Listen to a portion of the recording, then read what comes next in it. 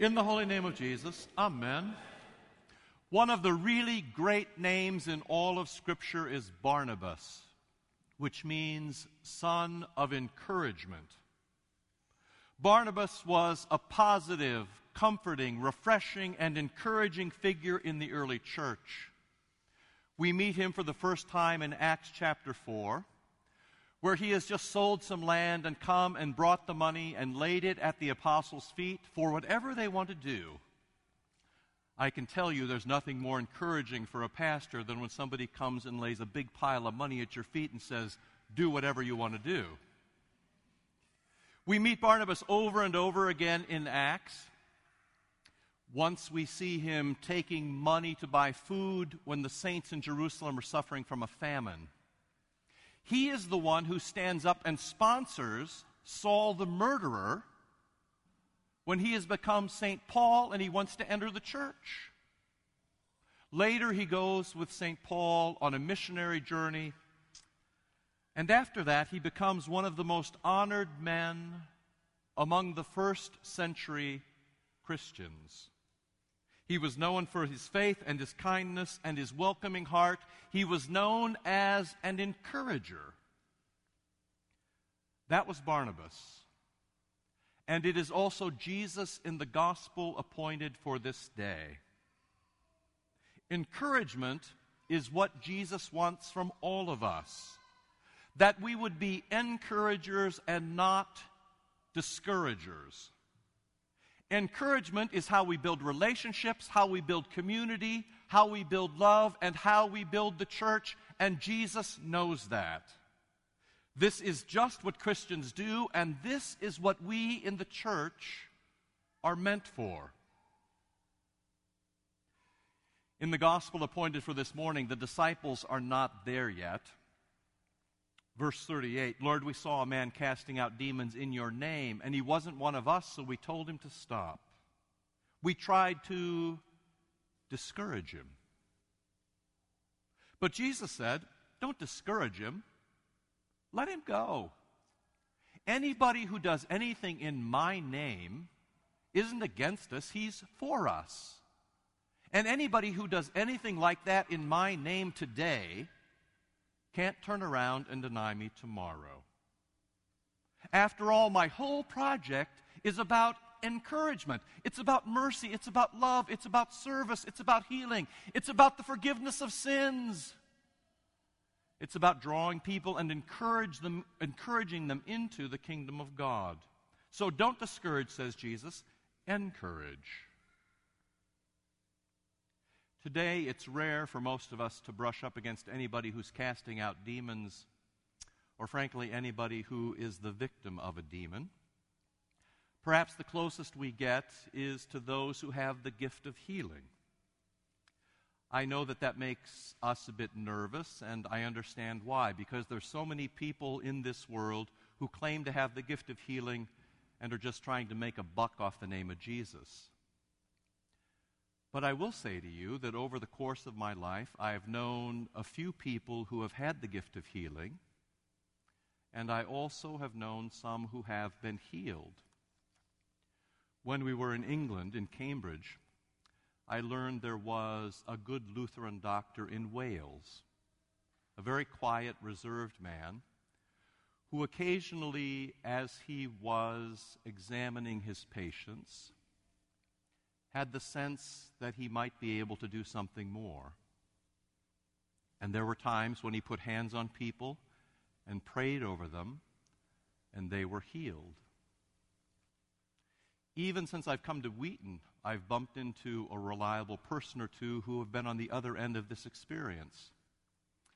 Lately, I met a man who had suffered for a very long time with an illness, and some friends knew of a woman who was traveling through Chicago, a very righteous woman who was said to have the gift of healing. He was very skeptical, but his friends took him to this woman, and they talked, and she touched him, and she prayed, and he was better. You hear about this also in the epistle appointed for today from St. James, where he says, when you're sick, you gather up your pastor and you anoint and you pray, because the prayer of a righteous person avails much. It has a great deal of influence. Now, you should know that in the Scripture, such healings have some very strong characteristics. They are always immediate. They are always complete. They are always public. And they are always in the name of Jesus. They are always immediate, public, complete, and in the name of Jesus. And if they're not, then you've got a fraud on your hands. Now, you should know that the most important thing in an exorcism or a healing is not the healing or the exorcism, but that the goodness that is there points to Jesus Christ himself. It's done in the name of Jesus so that Jesus Christ receives that glory. Whenever a miracle is done in the name of Jesus, it points back to Jesus himself. And that, you see, is what is happening in the gospel for today. The demons are cast out, and it is a huge witness. It is this great encouragement to those who have heard about Jesus Christ.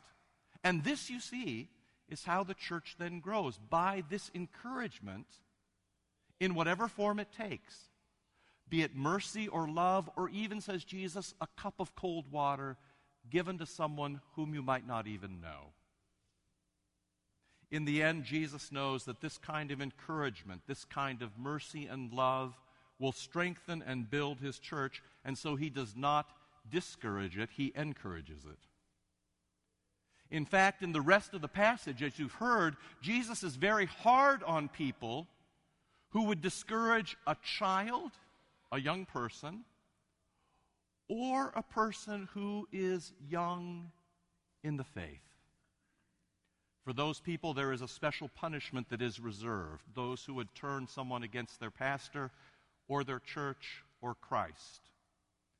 Jesus says better for them to have a millstone around their neck and to be pushed into the depths of the sea. And all of his listeners would have known that that was the Roman punishment for a rebel. Discouragers, says Jesus, discouragers get destroyed.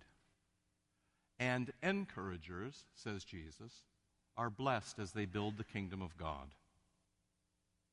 So it always comes around then to you and me, how we can be more like Barnabas and less like the rebels.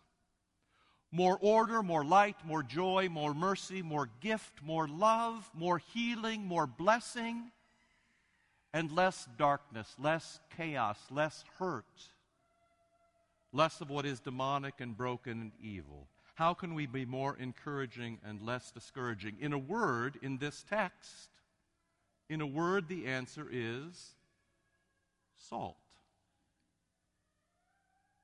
This is one of Jesus' more cryptic references, I suppose. First, that everybody will be salted with fire. That, in fact, is true.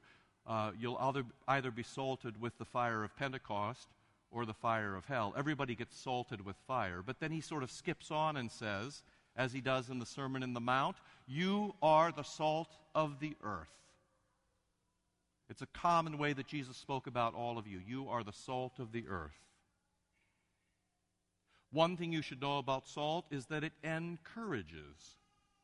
It encourages savor and joy and beauty and even health. Frankly, no matter what your cardiologist may have told you, you do need a bit of salt to live.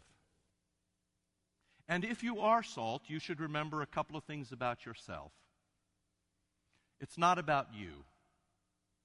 Salt goes where it's put and does what it has been given to do. Somebody else gathers you. Somebody else cleans you up. Somebody else sprinkles you out. And the good that you do is for somebody else. Salt brings light and life and savor and beauty and joy to others.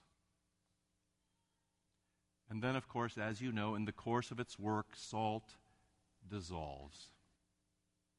Salt always gives itself for the cause. Salt disappears for the joy of others. Salt disappears in the act of giving mercy. Not unlike how Jesus started when he said, it's not about you or somebody else, it's about the name of Jesus.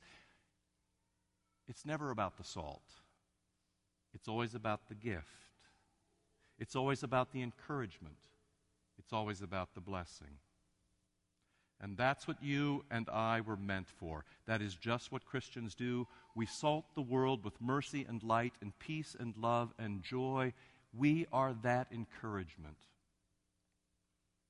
You come this morning, and some days your life may only seem like a little thing. But in the hands of Jesus, your life is tremendously, tremendously important. In Jesus' hands, your life can make a very big difference.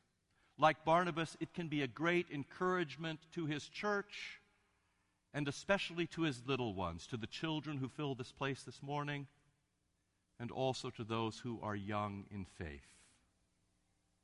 It's the sort of thing that pleases Christ and makes the angels sing. In the holy name of Jesus, amen.